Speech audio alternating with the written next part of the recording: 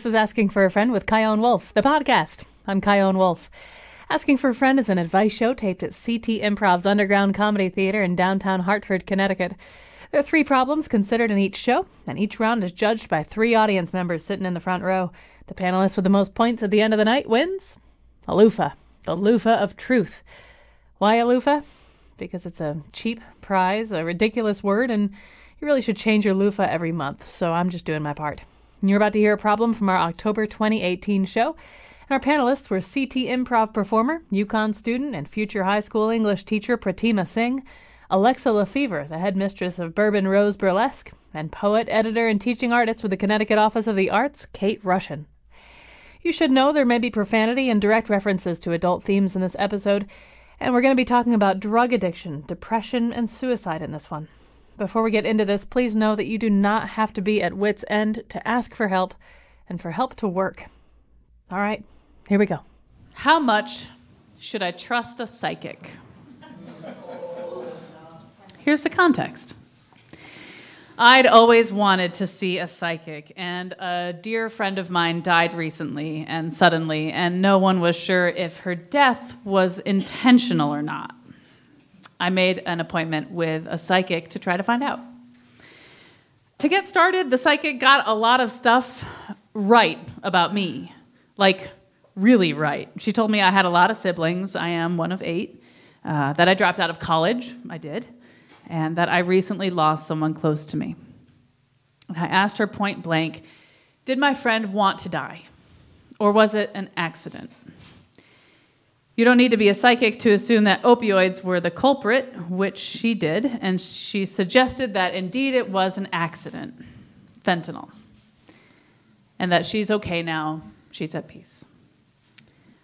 But I didn't tell her about the email my friend sent me hours before she died. It seemed clear that she had given up. It was full of apologies for what she'd put her friends and her family through with her addiction, for disappointing us and herself. It didn't exactly seem like a suicide note, but by the time I got the message that she had died, it kind of did. So what do I do with this information? I want to hear that it was an accident. I want that to be true. Because maybe she wrote that email hoping that she'd get better, that she was recognizing that she was putting us through a lot, and she was going to try to improve her life. Not that she was saying goodbye. If she was saying goodbye, though, then I missed my chance at finding her, and I missed my chance at stopping her. Should I go to a different psychic to get a second opinion? If the information is different, how do I reconcile that? Do a psychic's insights even really matter? Alexa. In this country, I don't think we do a very good job of talking about death. We don't talk about death until death happens.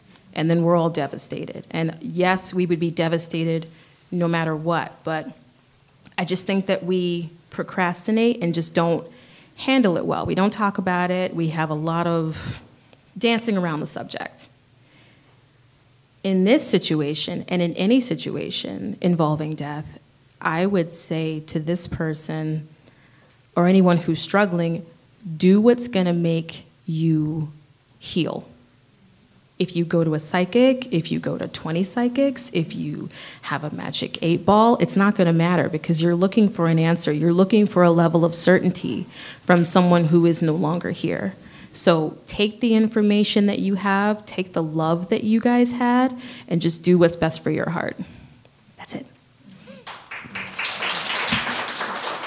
Pratima. I kind of chose to analyze what a psychic and like the institution of psychics and where they come from, like what it's become. You know, for me, it depends on what kind of training the psychic has. The overall militant Christianization that accompanied imperialism around the world devalued divination practices of ancient pagan religions. So a lot of people in modern culture are very weary of those who claim to have ESP, with a movement that started in the 60s to embrace ancient culture and take parts of it that would be useful. Capitalism interfered, as it does. And, descendants of Merlin were exploited and turned into caricatures that have evolved into Vegas stage magicians, and those who hiked to Adelphi and Memphis to speak with expert priests and priestesses who had clairvoyant conversations with the gods have reared ancestors who liked to hike to the mini mall for a palm reading. Ancient Hindu astrologists who divined individuals' purposes from the stars. Now we share memes on Twitter. Your astrological sign is going to eat this for dessert. But psychics aren't new. Exploitation isn't new. What is new is that today's psychics have the knowledge on how to most effectively con someone into thinking that they're credible. So I would just say do your research on the psychic. Come up with questions that you think will test their credibility, because as heart-wrenching as this story is, it's even more heart-wrenching if you consider that it could be a con. There is definitely something satisfying about finding that closure, and if you think that's what's going to give you peace, go ahead. At this point, your grief is no longer about your friend, it's about you. What will make you feel better, and where will you get your closure from so that you can continue living on your life? Kate, what do you think? All right. At the risk of sounding cold, flip, and heartless, I focus on the trust issue rather than the circumstances of the person. And I think that the trust you put into a psychic should be inversely proportional to what the psychic is charging. So the more the psychic is charging, the less I think you should trust them. And if they're doing it for free, go right ahead. There are many churches in the area, whether you are a believer or not. There are all sorts of noon masses. For instance, there's a Lithuanian Catholic church on Capitol Ave, and you can go at 12:05 for 25 minutes. I guarantee you will feel better when you walk out. And I know that from experience. And I'm not Catholic. This problem is multifaceted, right? We're talking about, it's sort of like what you talked about, Pratima, is about how this is about you now. This is not necessarily about the person who's died. But what's interesting is the power and responsibility of the psychic, right? Or the person claiming to be psychic. Emily and I were at a party, and we were talking to a lady, and I wish I hadn't said it, but I'd had a hysterectomy a while ago, which is great. I recommend it to everybody. But I wish I hadn't said it, because then I could have tested her. But we were talking, towards the end of this conversation, this psychic gestured to Emily, and she said, "You're definitely going to have a baby in your lifetime." Now, we've had conversations about whether we want kids or not, and for the most part, we don't. In another lifetime, maybe you definitely would have, but all these circumstances, and who knows, maybe she will, but for the most part, we've agreed that that's not in our plan. And we're solid on that, and if we're not, we'll deal with it later.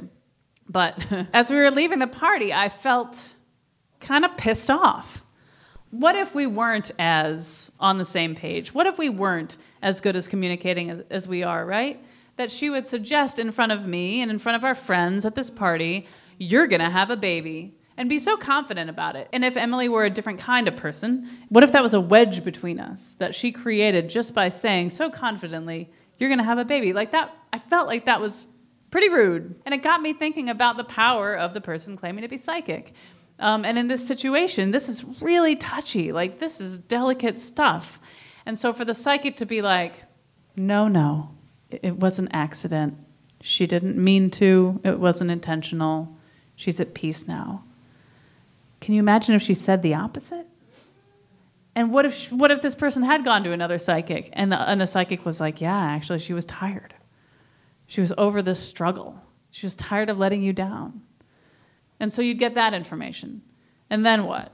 So you've got these two. What, do you go to 3, 5, make sure it's odd, so you can have, one or the other, have a majority? In the end, why doesn't ever change anything.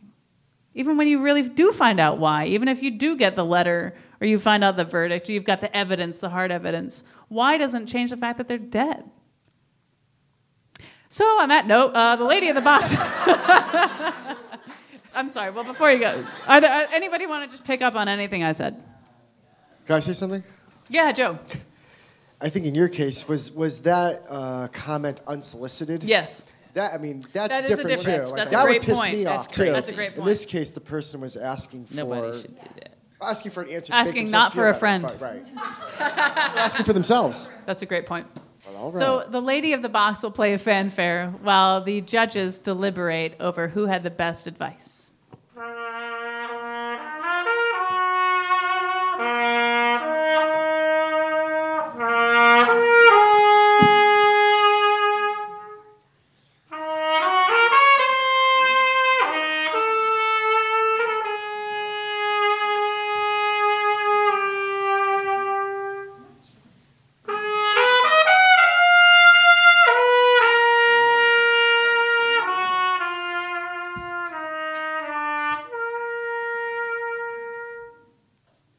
I was hoping you would play the theme from La Strada. Yeah. Julieta Messina. Yeah. Jesse, who did you choose and why? I chose Kate. I like the logic. You're essentially using the psychic as a mental health professional, and they're not trained in that, and a person of religion might be able to help you, or a professional. Adam. I chose Kate for the same reason. I liked your advice about inversely proportional to the cost. I liked your advice about you can get help, in a lot of different areas as well. So I chose Kate. Janice. I chose Pratima.